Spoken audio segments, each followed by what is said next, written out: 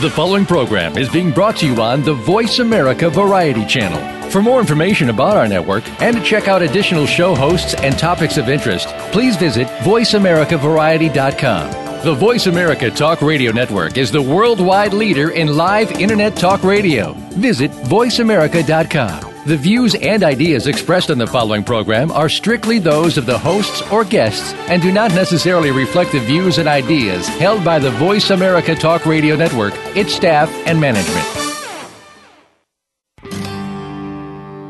Good night. Welcome to the Kathryn Zox Show. This informative and entertaining show will start your mornings off on the right foot. Here's your host, Kathryn Zox, your social worker with the microphone. Good morning. I'm Kathryn Zox, your social worker with a microphone, and you're listening to the Kathryn Zox Show on VoiceAmericaVariety.com and World Talk Radio. Joining me this morning is Andrew Faas. Andrew Faas is the author of The Bullies Trap, Bullying in the Workplace, which provides a comprehensive and provocative insight into the dynamics, impacts, and costs of bullying in the workplace, providing advice to the targets, bystanders, bullies and families, and friends of those who are targeted. He also answers questions about how bullying can be stopped and prevented. Welcome to the show. Nice to have you on this morning, Andrew. Thank you, Kathryn. Well, as I understand it, you were a product of bullying in the workplace, which had devastating consequences, so I guess hence the book. And also you have a foundation now, which we'll talk about later in the show, a nonprofit foundation dedicated to helping those who are find themselves victims of bullying in the workplace, amongst other things. So let's start. What was your, obviously we'll talk about the book, but your own personal experience, which motivated you to write the book?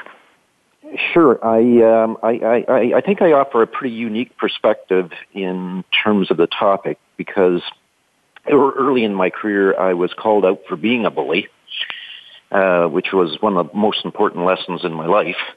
I've dealt with numerous bullying and abuse situations during my career. And, let's talk about what was your job? What was your title? Why were you called out as being a bully? What's the context?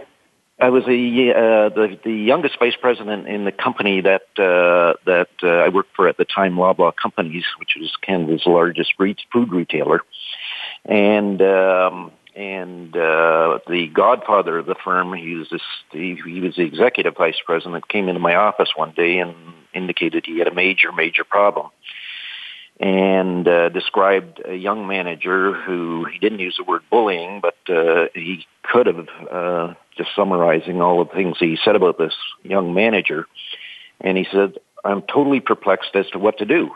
And being fairly cocky and aggressive, I said, well, Bob, I'd fire the SOB. And he took a drag from his pipe. They allowed smoking back then.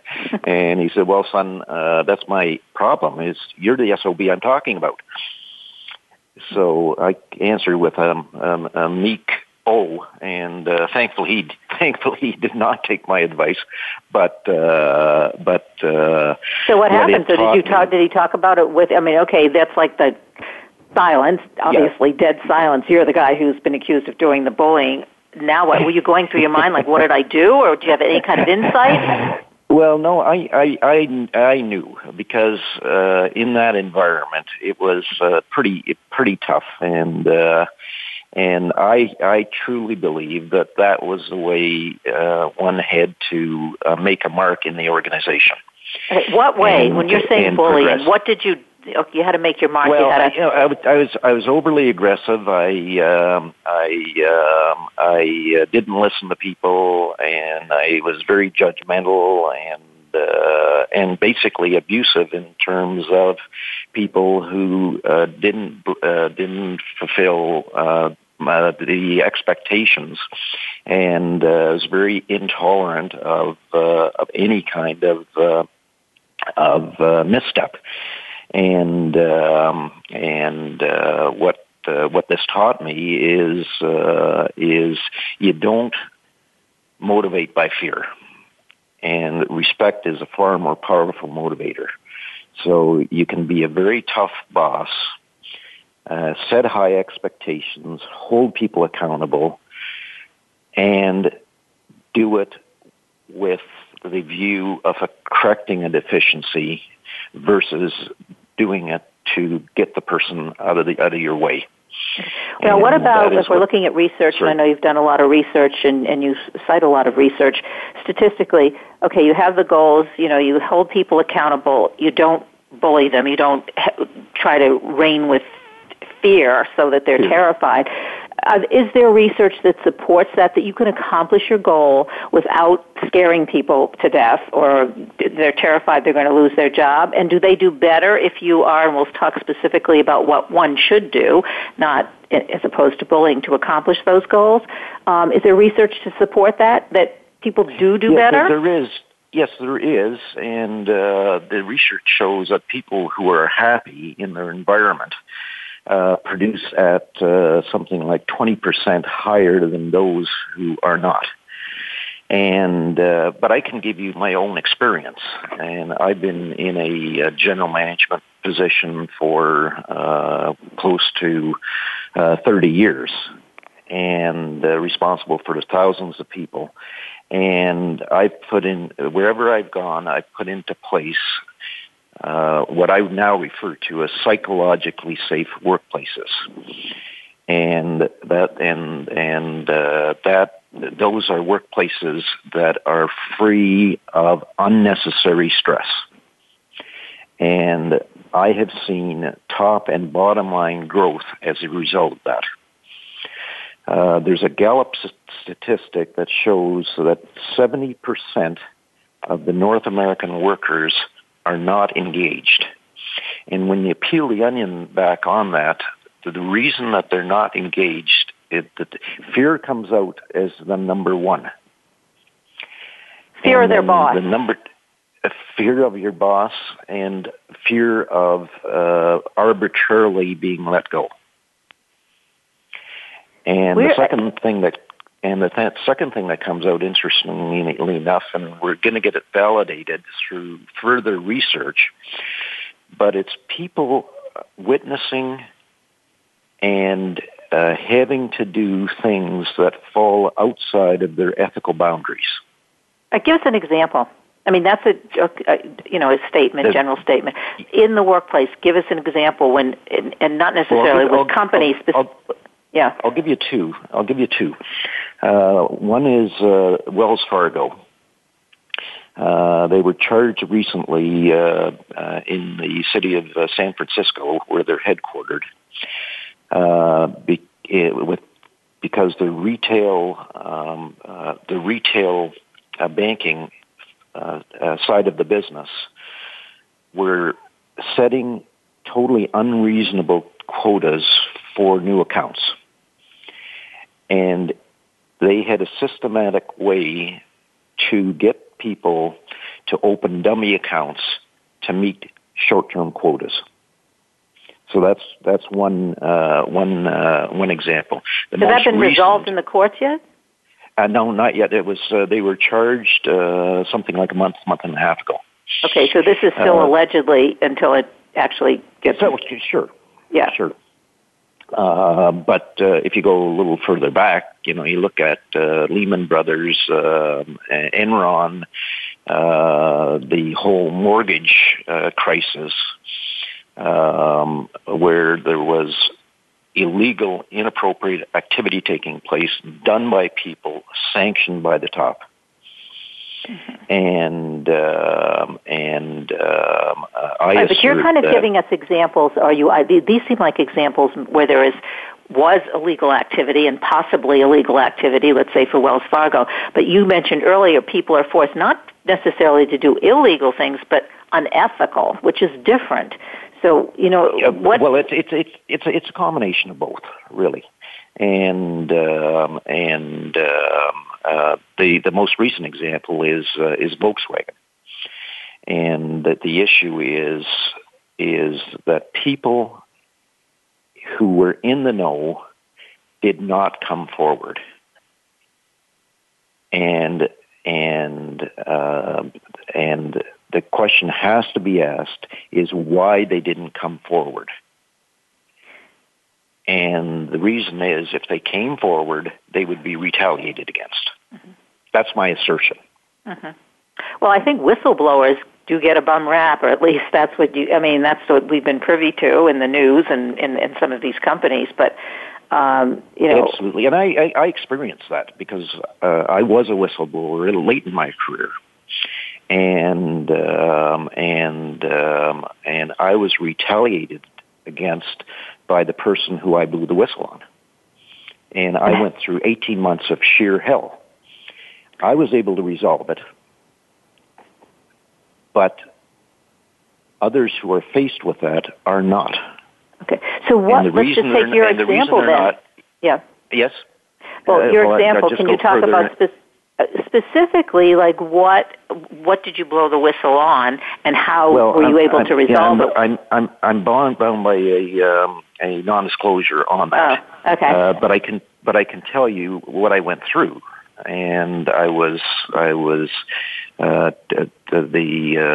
bully tried to totally discredit me. I was followed by private investigators. My phone was tapped. My emails were hacked into. My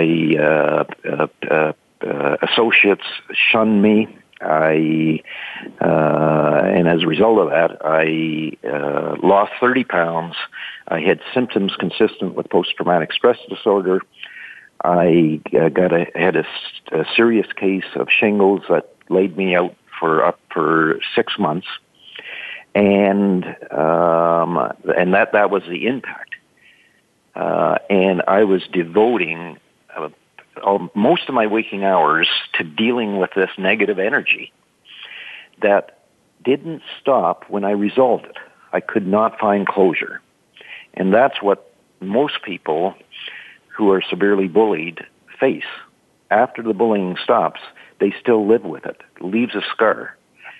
So for me personally, I needed to find a method by which I could take the negative energy and turn it into positive energy.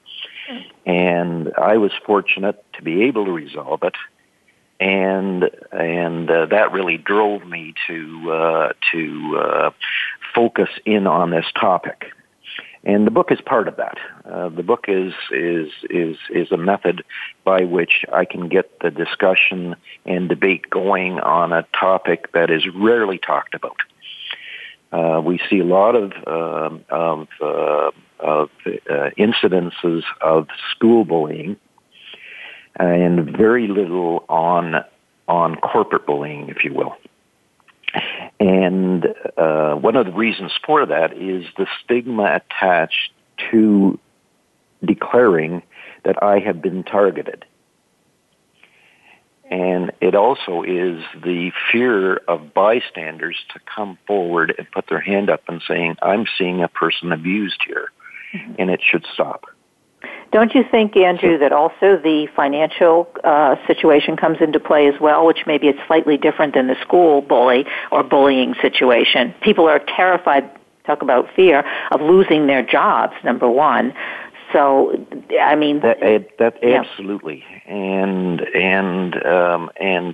usually the bullying doesn't stop after the person either quits or gets fired. Because they, in many instances, they're blackballed as being a disgruntled employee who was not loyal because they came forward. What about the companies? You're talking about companies. This is the companies who are doing the bullying and the ramifications of that. Do you have an example of like what any particular company that does provide a psychologically safe workplace, the ones that are doing good work, good examples of not bullying? Yes, actually, a good example is the one I refer to in my book, and the company that I was a managing partner with, Shoppers Drug Mart in Canada. And we were able to double the size of that business, and profitability, and the market cap went up tenfold. So that's the one that I'm obviously closest to. But another company that I look at as a model is the Marriott hotel chain. And when you look at that and analyze it, which I haven't done to a great degree, but the two key indicators from my perspective are how the customer is treated, and then how the employee is treated. And the tenure at Marriott hotel chains across the border is they hire people and people stay with them. Mm-hmm.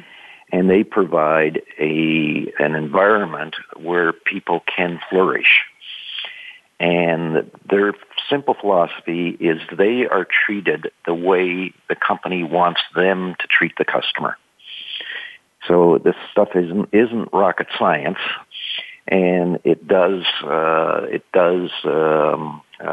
prove that a psychologically safe workplace or non-toxic workplace is a better economic model.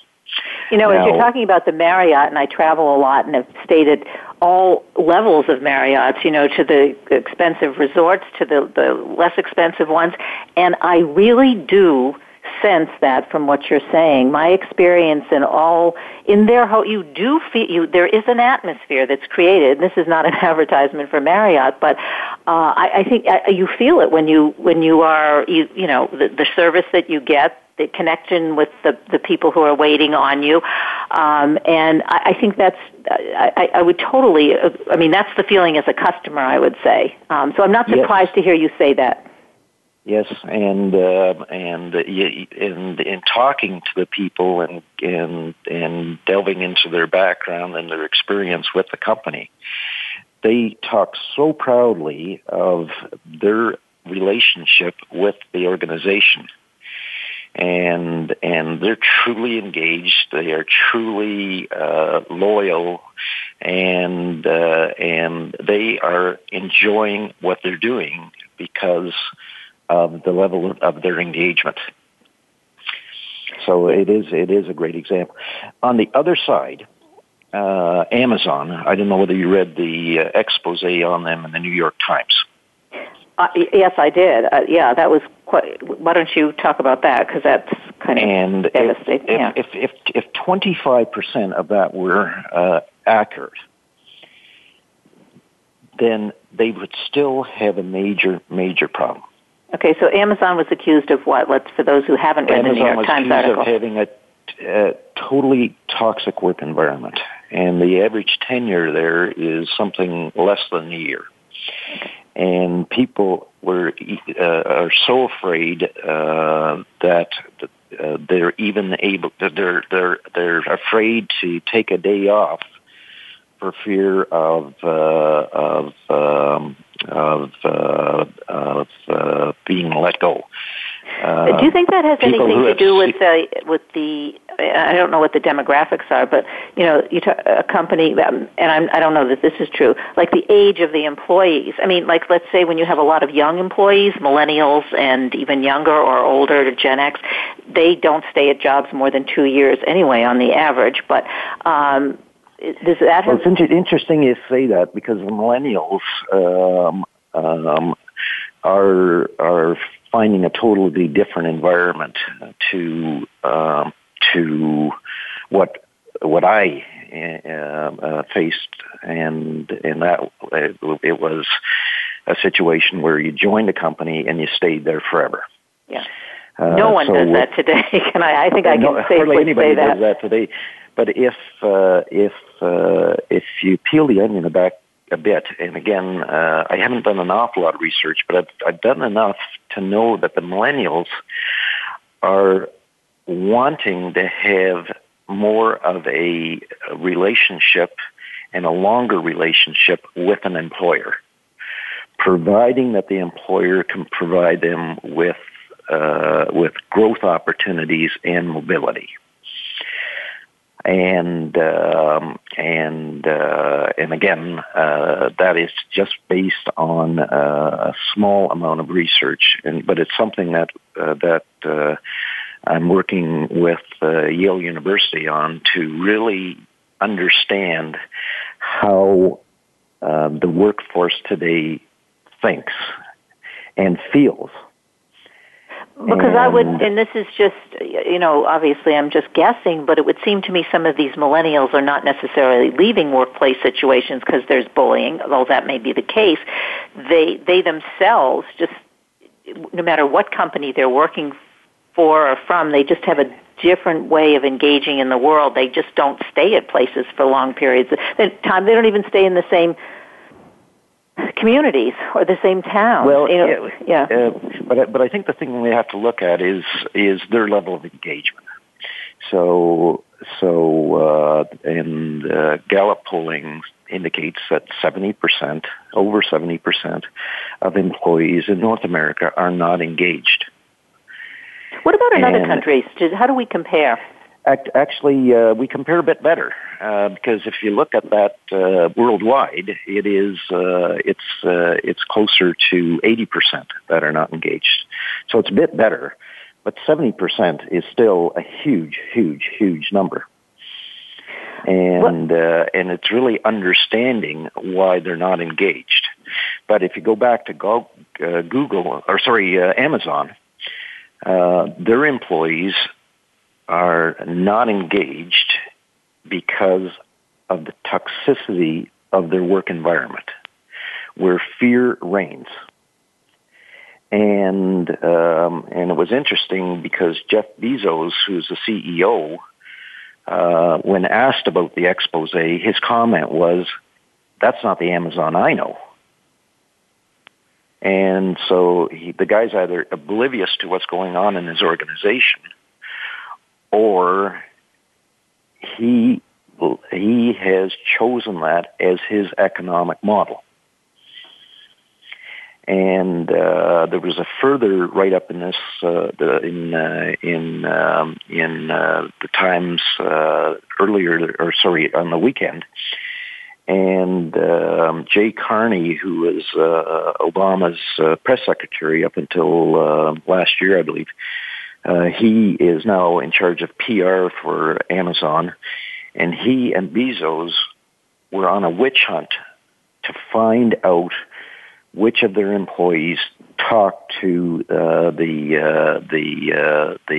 New York Times, and just adding to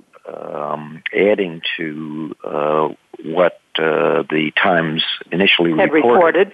So this is the report from the New York Times, and I guess the story hasn't been told yet. I guess, right? It's the full story hasn't been told. Because it's emerging. But and it is emerging, and I think ultimately we'll find that there is a bit of, if not a lot of credibility to what the story initially reported.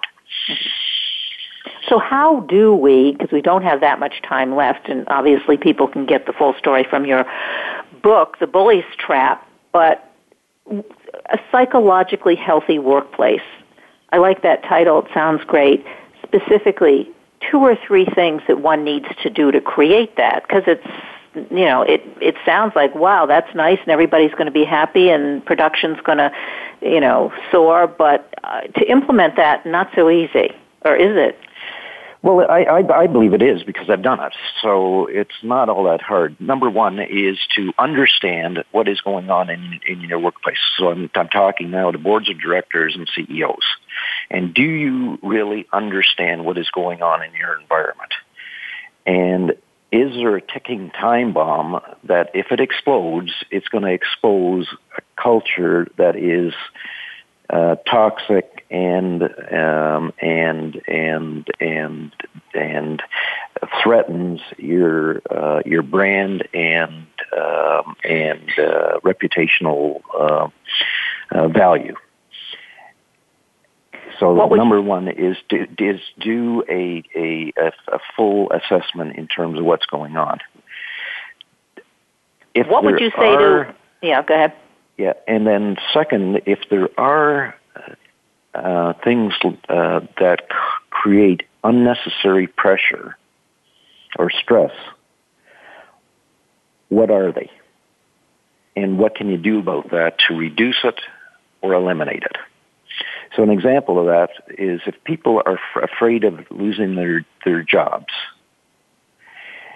and there's an arbitrary and subjective performance system in place where people can be let go at will or at the whim of a manager, that's an easy one to change in terms of putting in a specific fact-based measurement system that tracks performance. And it's not based on somebody's whim or ambiguity or subjectivity. And then the third is to put programs in place where there is a value exchange model. So where you put in clear expectations of what you expect from your employees, and they can be very demanding, but doable. Very, very specific. Very, very specific. And then in turn, say to people, okay, if this is what we expect from you, what do you expect from us to be able to deliver on that? And that becomes a charter by which you operate. So you have a contract or charter with every employee group, and in some instances with every employee, that outlines clearly what the organization expects from them and clearly what the employee expects from the organization to be able to deliver on that. And the deal is, we have 30 seconds left, Andrew, okay. And I think that listeners have to, buy the book to obviously get there's a lot more information. We've touched on some of it today on the show, but I want to mention the book again, The Bully's Trap, Bullying in the Workplace. You can buy it at Amazon, bookstores everywhere. In Canada, and Canada. Amazon.com. Yep. Yep. Great. Well, thanks so much for being on the show. And thanks, Kathryn. Yep. Bye-bye. We're going to take a very short break right now. I'm Kathryn Zox, your social worker with a microphone, and you're listening to The Kathryn Zox Show on VoiceAmericaVariety.com and World Talk Radio. We'll be back in a minute.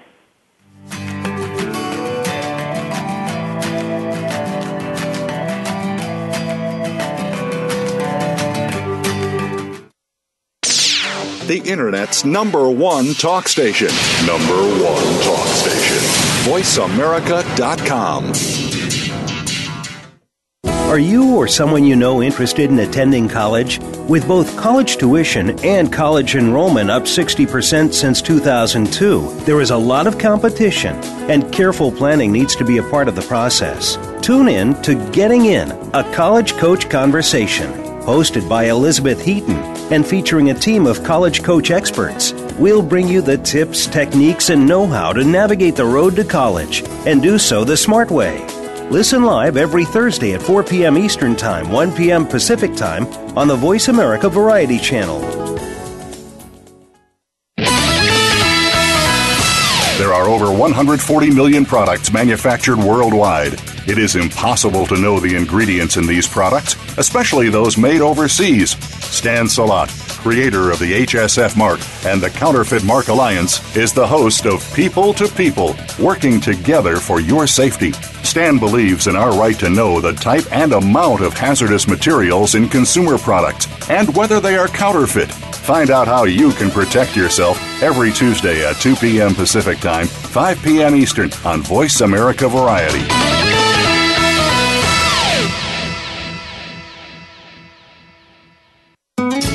Tune in each week for Monica Phillips and Powerful Conversations. This is a thought-provoking show for business people, leaders, and entrepreneurs. We'll feature today's thought leaders and industry trendsetters from across several locations and industries.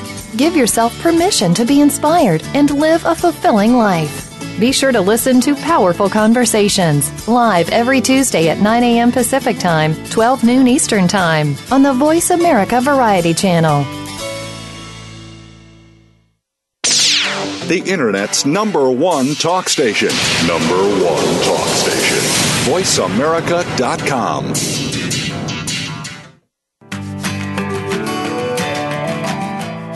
You're listening to The Kathryn Zox Show. If you would like to join our conversation this morning, call now. The toll-free number is 866-472-5788. That number again is 866-472-5788. We're back. I'm Kathryn Zox, your social worker with a microphone, and you're listening to The Kathryn Zox Show on VoiceAmericaVariety.com and World Talk Radio. Joining me this morning is author Kathryn Kemp Guylay. She's the author of Mountain Mantras, Wellness and Life Lessons from the Slopes. Welcome to the show. Nice to have you on this morning, Kathryn. Oh, I appreciate it, Kathryn. I love how we're both Kathryns, and we spell our names the same. We spell it the best way you can spell it, although everybody else usually spells it wrong, and I always have to correct them. But no, it is. It's a great name. You know, your book, Mountain Mantras, Wellness and Life Lessons from the Slopes. Okay, I have to preface this by saying I am a skier, a lifelong skier since 4 years old. So your book makes a lot of sense, you know, taking these kinds of lessons from skiing and applying them to life situations for really health, wealth, and happiness, right? Let's talk about the book. You use, as I understand it, a 6-step framework, which you refer to as mantras. And these are lessons that you learn while skiing as an adult later in life. Right. And then you were able to see, wow, you know, I'm learning to ski later in life. I can apply some of these things that I've learned during this process to success in life. So, when did you start skiing? So I started skiing. The first time I ever put skis on my feet, I was about 24 years old. But that was for just a few days. And it's really funny because it was in Sun Valley, which is where we live today, and it was the first place I ever skied. And in Sun Valley, there's the regular mountain is sort of the advanced mountain. And so when you learn how to ski at Dollar, which is the other mountain, there's mostly kids there that are learning. So first of all, I applaud you, and I want to tell you how lucky you are that you've been skiing for your whole life, because it is a completely different experience to learn to ski as an adult versus skiing as a kid. And, you know, as a kid, it's just more visceral. You're just doing it. Your body's absorbing things. You're watching and you're imitating. Whereas an adult, like we do with so many other things, we sort of intellectualize it. And it takes us longer, and we process all these fears and obstacles that we kind of build up ourselves. So I didn't really learn how to ski at 24 because I just didn't have time. I was in graduate school at the time. I never was really around mountains until we decided to move to Sun Valley about 4 years ago. And then I was like, okay, I better just overcome these fears and obstacles and go for it. And that's, like you said, that point in which I was like, wow, so much of what you're doing on the mountain when you're learning is applicable to other areas of life. And it just all kind of came together at that time. So, Kathryn, you moved to Sun Valley. Why did you move to Sun Valley? Because most people who I'm making the assumption, if you move there, might have something to do with skiing, right? Or the reason for actually moving there? You know, it's interesting because my kids are at a school called the Community School here in Sun Valley, and we have noticed this incredible trend. In fact, the school had to build a new building last year. You know, our kids were in trailers for a year because there's so many families that are leaving the big cities and wanting to do something different. And some of these families are skiers and some of them are not. Some of them are looking for, I mean, it's almost like a Thoreau-like reflection on life. Like, life in the fast lane has gotten so fast. You know, my husband's a New Yorker, right? So he really, you know, has experienced life in the fast lane. I've spent most of my life in Chicago. And so you're big city guys, Chicago, yeah, New York City. Yeah, okay. We're big city people, and then we were in the burbs, and then we had our kids, and then we started to notice that, oh my gosh, we thought we had life in the fast lane. Our kids in the suburbs of Chicago were in the fast lane with their activities and their, you know, signing up for classes and, you know, going to all these different groups, and then you find out that they have to be enrolled in this because if they don't do it now, they can't do it 10 years later. I mean, it really starts to become this life in the fast lane for these little kids. And the reason why we decided to give Sun Valley a try is we went to a movie called The Race to Nowhere. And our kids were in 3rd grade and 5th grade at the time, or maybe they were a year younger, because that was when we actually got to Sun Valley, and it took about a year to make the move. We went to this movie, and we saw these kids that were, 4th graders with ulcers. And they were, they were worried about their resumes and about how they should be doing this, that, and the other so that they could get into the right college, to have the right life, to have everything be in place. But they were miserable. And we just looked at each other and said, gosh, remember how we feel as a family when we're in the mountains, when we're in nature, when we don't have the texts and the tweets and all the things going on. Wouldn't it be nice to feel like that more? And that's not to say that, you can move to a small town and everything's going to be perfect, because that's a little, that's a false reality. And Kathryn, that's a scary leap with the 2 kids. I mean, I can understand. Were you in Highland Park, Illinois? Is that where you were? We were very close to there. We were actually in Winnetka. And okay, I grew up in North Shore Evanston. Chicago, very competitive, right? I know North Shore Chicago. And was there anything that you felt like, even though you're looking at these kids, and I understand it, like they're preparing their resumes for college so they can get into an Ivy League school when they're in 5th grade, still preparing in 5th grade or even younger, but we're going to do something that's going to prevent our kids, they're not going to be able to accomplish what they need to accomplish if we move to a resort area, for instance. There must have been a lot of soul searching to be able to make that kind of a move. It was terrifying, for sure, especially when we pulled into town and we're like, it was getting to be slack time, which is when the town is very quiet. There's only one grocery store. There's only 1,500 people in Sun Valley. There's 4,000 people in Ketchum that's next to it, but it's pretty small and it's pretty remote. And so, yes, we were absolutely terrified. We loved Chicago. And, it's not that we were running from everything. We just wanted to see how, and we were, we packed up our car, we left a lot of our stuff in Chicago, and we gave ourselves sort of a trial year. And it really was the kids that would never have let us go back, because they instantly felt, just more free. They could get on their bikes. They can go places. It's a lot safer.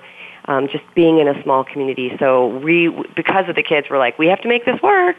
But also, I think, for listeners, you have to understand that, and that whole soul searching that you brought up a minute ago, Kathryn, was really important. I read, probably the most important book that I read before our move was Jon Kabat-Zinn's Wherever You Go, There You Are. And that's kind of this inner-out approach to life, which I think is really important. Again, you don't solve problems by just changing your environment, but this was just, in our way, sort of a really big kick in the pants. and it's worked out, and we're really happy. Kathryn, what did you see in your kids, the changes? Because I know parents do have, especially parents living in very competitive suburbs or in cities, competitive schools, I'm sure very often think, we have to get out of here and do what you did. But so were there any, your kids love it sounds like, but really specific, in terms of their being healthier or feeling, getting, actually physical and mental changes in your kids? I think the biggest change that I saw was that we had more space. And when I mean that, it was just, space between events, space between thoughts, and we weren't always so rushed. Racing and running. Yeah. In the burbs, you tend to get kind of, you're shuttling everywhere, whereas in Sun Valley, everything's connected by a bike path. Our kids really kind of get places on their own, and we don't worry too much about them, and it doesn't take very long to get there. So, we used to lose a ton of time in the car and just shuttling and being in a rush when we were in Chicago.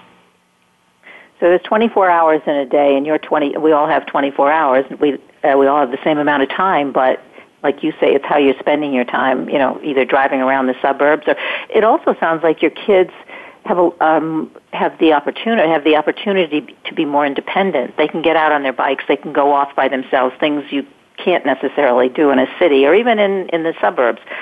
So to me, that would be a big deal for the children in terms of being independent. Absolutely, and the school, again, that I mentioned is community school. They have an outdoor program, which was really intriguing to us when we were at the school. They take 3 trips a year as part of the curriculum and go out to remote areas, sometimes to study, snow changes, so it's, related to global climate change, or sometimes they go to, rock climbing and they learn about teamwork. But the outdoor program is a really important part of our kids' curriculum today. And so we've seen, like you were saying, independence is one of these factors that I think has gone way up. You just have to get past some of the fears that go with that independence. But I think for the long run, it can be so beneficial. Do you ever long for the city and the culture and the bars and the restaurants and, the energy, I guess? There's a certain energy. Well, I'll take New York City because I go back and forth from New York City to Albany, New York, which is really a medium-sized town, so it's not quite a small town, but I did grow up in one. So there is that kind of electrifying energy that you get from being in a city, too, which motivates you to do a lot of different kinds of things.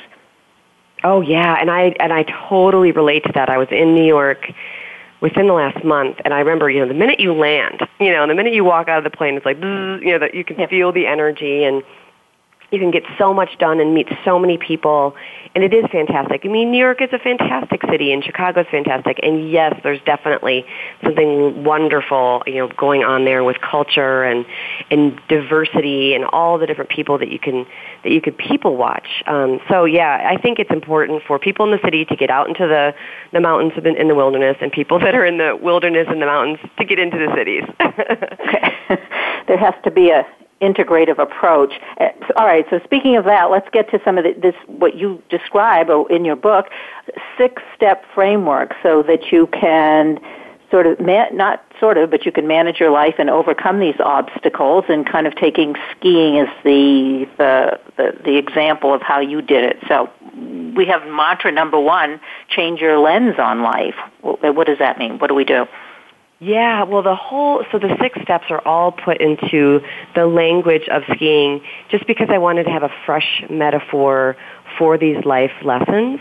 And I've read a lot of leadership books. I've read a ton of wellness books. Yeah. I'm in that and field. You also have an MBA, we have to, so... Right. So all of that experience working with Fortune 500 companies, there's sort of these different phases of life. And, Steve Jobs used to use this really wonderful tool called associative fluency, which means that you can have a diverse set of experiences. Maybe they seem unrelated, but he was really good at pulling them all together and seeing the pattern and how they fit.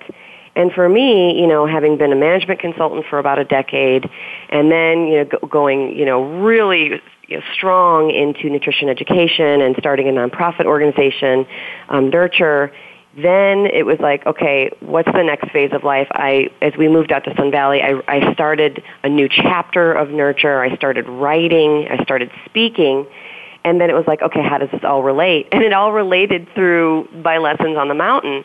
And so you mentioned change your lens on life. That's really based on positive psychology, which was a thread that was woven through all of those different experiences. But being on the mountain really taught me that, oh my gosh, it was how we approached our client meetings. When I was a management consultant, oh my gosh, it was how we approached our clients that were doing our nutrition programs with Nurture. Oh my gosh, it's how I approached speaking and writing. So that first principle or mantra really is about how we view the world as how it's going to treat us back. Change your lens on life, number 1. Okay, then we kind of emerge into number 2, get some good boots on. How does that fit in? Well, it's interesting in skiing, and I didn't know this, and when I did finally learn this, and you know this, Kathryn, from being a skier, skiing starts in your feet. The most important thing is your boots. The most important piece of equipment is your boots, yes. Absolutely. If you don't have a good boot fit, not only is it painful, but you cannot manipulate your equipment. It's just because that's your connection. So that started to me to be that foundation. Just like if you put a house on a weak foundation, it's going to fall over. If you're skiing and your feet aren't integrated into your training, into your technique, you won't ski well. And so, I started looking at those diverse experiences. Man, in management consulting, there's these steps. There's education, there's experience that make you successful. Same thing in nutrition and wellness, and same thing in life. As a parent, we have experiences that might at the time seem mundane or menial, but they are the foundation of our family. Those little moments that you spend. I mentioned spending time in the car. That can be a foundation for really deep conversation. So I try to, in that mantra, tell everybody to really embrace that time that you spend building the foundation, whether it's experience, whether it's education, whether it seems really important at the time or very menial, just get the most out of it because it's your foundation. Yeah, foundation. I couldn't agree with you more, and I think people have difficulty with this. I think that that's one of the things today, this, and I mentioned it earlier, the racing and running and not really, embracing the foundation, seeing how important it is. You're talking about, like you said, being in the car with your children. I had some of the most interesting conversations with my boys driving them around in the car, because for whatever reason we were confined, so let's take advantage of this, and we talked about a lot of personal kinds of things that maybe we wouldn't have done in another arena or another venue. Absolutely, yeah. Absolutely, and we have to really recognize how important that is. Well, number 3, zoom out for the best view. How does that apply?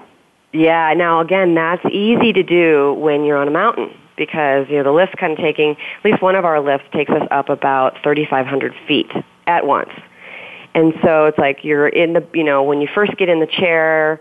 You're in the trees, and it's all, you can't really see the bigger picture. And by the time you're getting off the lift, you can see all of the surrounding towns. You can see where we are. Oh my goodness. And for me, that became this ritual, and I actually would use, it's a 10-minute lift ride to go that much distance. I would use that time as my meditation. I was sitting there. I might as well make the most of it. And there's a lot of mindfulness and yoga that's interdispersed in the book, and then I have a chapter about it at the end.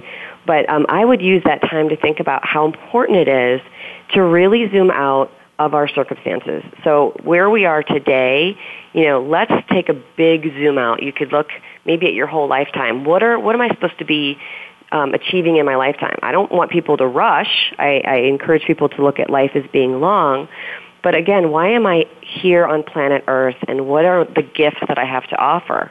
And then kind of coming up with your own personal mission statement that helps you to see the bigger picture and helps you to see the bigger vision. It's kind of going back to the forest and the trees that we've heard from other management consulting books or leadership books, but this is really about vision. Kathryn, why do you think people have difficulty with that? People really have difficulty with seeing the bigger picture. We really get stuck in the everyday things that we need to do, or talk about, well, I'll think about it tomorrow, but I have to do this, and you just got to get by the day, either at work or at home or both. So I wonder, I think people really do get stuck, and they can't see the bigger picture in the forest through the trees, and they don't take time to do that. So, you have your own radio show. You talk to a lot of people. Why do you think they get stuck there? Because it's so important. I think today it is so difficult because we have so much information coming at us, and we feel like we might need to react to all of it. And then we have our digital devices. We have so many emails. We have the tweets. It's even the difference between now versus 10 years ago. I think our ability to create through reaction to things that are coming at us, these incredibly long to-do lists are a factor. And then you just get lost in the to-do list. It's like, oh my gosh, I'm looking at this and it's overwhelming. And then you can't kind of pick your head up.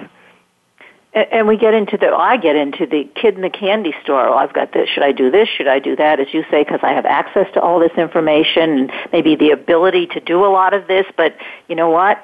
I can't do it all at once. And so it's not just the things that we have to do, that we don't want to do, the mundane things, but it's all the good stuff too. That's even harder to make choices or to get a different perspective.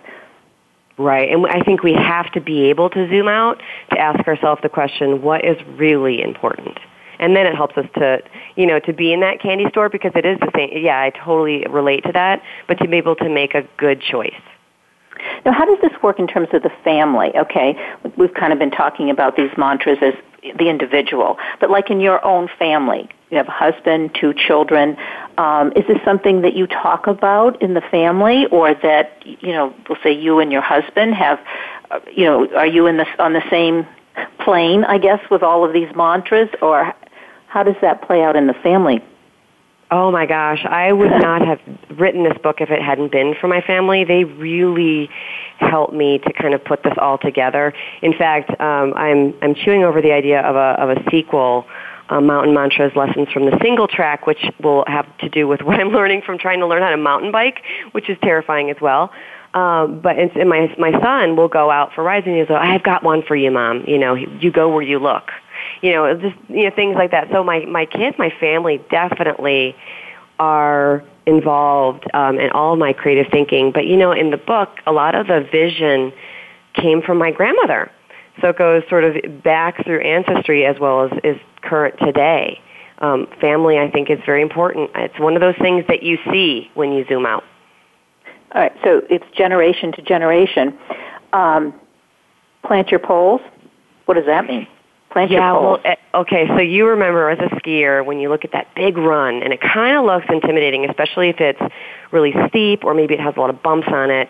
You look at that and you go, okay, well, how am I going to get down that whole thing? It's overwhelming. It's the same thing as in life when you have this huge project or a huge mission that you want to accomplish. You have to break it down. And so I started to look at everything, every turn. So every time I planted my poles, that was all I needed to do. I just needed to make that little step, then the next one, and then basically by the time you're at the bottom, it's just many, many, many turns or many, many planting of the poles connected. And for me, I think it's important once you have that vision, that can be overwhelming, right, to kind of see what you might want to accomplish over a long period of time. So planting your poles is about breaking it down into manageable, achievable, measurable steps. I think this is the first, I still remember this, taking skiing lessons at age 5 and the instructor saying, plant your poles. I mean, that was like that was a mantra, so that it gets you over the fear, like you're saying, so it isn't this overwhelming looking down the slope and, even as a kid, how am I going to get down here? Plant your poles. Right. Yeah. And embrace the yard sale. Well, that's mantra number 5. Right. Yeah, a yard sale in skiing is what? Okay, so did you ever fall and all your equipment just sort of splayed everywhere? Yes. It happens all the time. It's a good thing, actually, because you do want to release out of your skis, but it can be kind of comical to look at because it's like, oh my gosh, look at this stuff everywhere.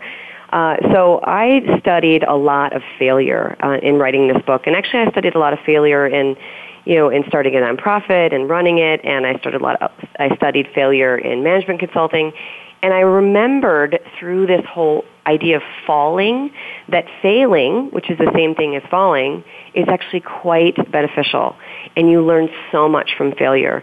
So that mantra is really about being able to look at failure as your way to success. Instead of going, I can't believe that happened, I'm so upset about it, say, hey, what did I learn from that, and how can I go forward? Yeah, I think that's so true, and I think any Olympic skier would tell you the same thing. Very important to look at your failures so you can become more successful. Well, we have like a minute left. Do we want to say the 6th mantra, or just leave it and listeners go out and buy the book? Well, the 6th one has a great, catchy title. So okay, we'll end with the 6th one then. Go ahead. Yeah, throw yourself down the mountain. I can just tell you that is where it all comes together, and that is all about commitment and full engagement. Yeah. Well, it's been a pleasure having you on the show this morning. Great book. We'll look forward to the next one. You kind of hinted that there's going to be another one fairly soon. Kathryn Kemp Guylay, and the name of the book is Mountain Mantras, Wellness and Life Lessons from the Slopes. Maybe you'll see me out there sometimes. I've never skied out west, only in the east. Oh, let me know. We'll take you down. It'll be fun. Okay. Thanks so much, Kathryn. We're going to say goodbye. I'm Kathryn Zox, your social worker with a microphone, and you've been listening to the Kathryn Zox Show on VoiceAmericaVariety.com and World Talk Radio. Have a great week, and we'll see you next Wednesday. We hope you have enjoyed today's episode of The Kathryn Zox Show. You can listen live every Thursday morning at 7 a.m. Pacific Time on the Voice America channel. Want to know more about Kathryn? Visit her website at www.kathrynzox.com. Be sure to join us next week for more interviews and great conversations with Kathryn Zox.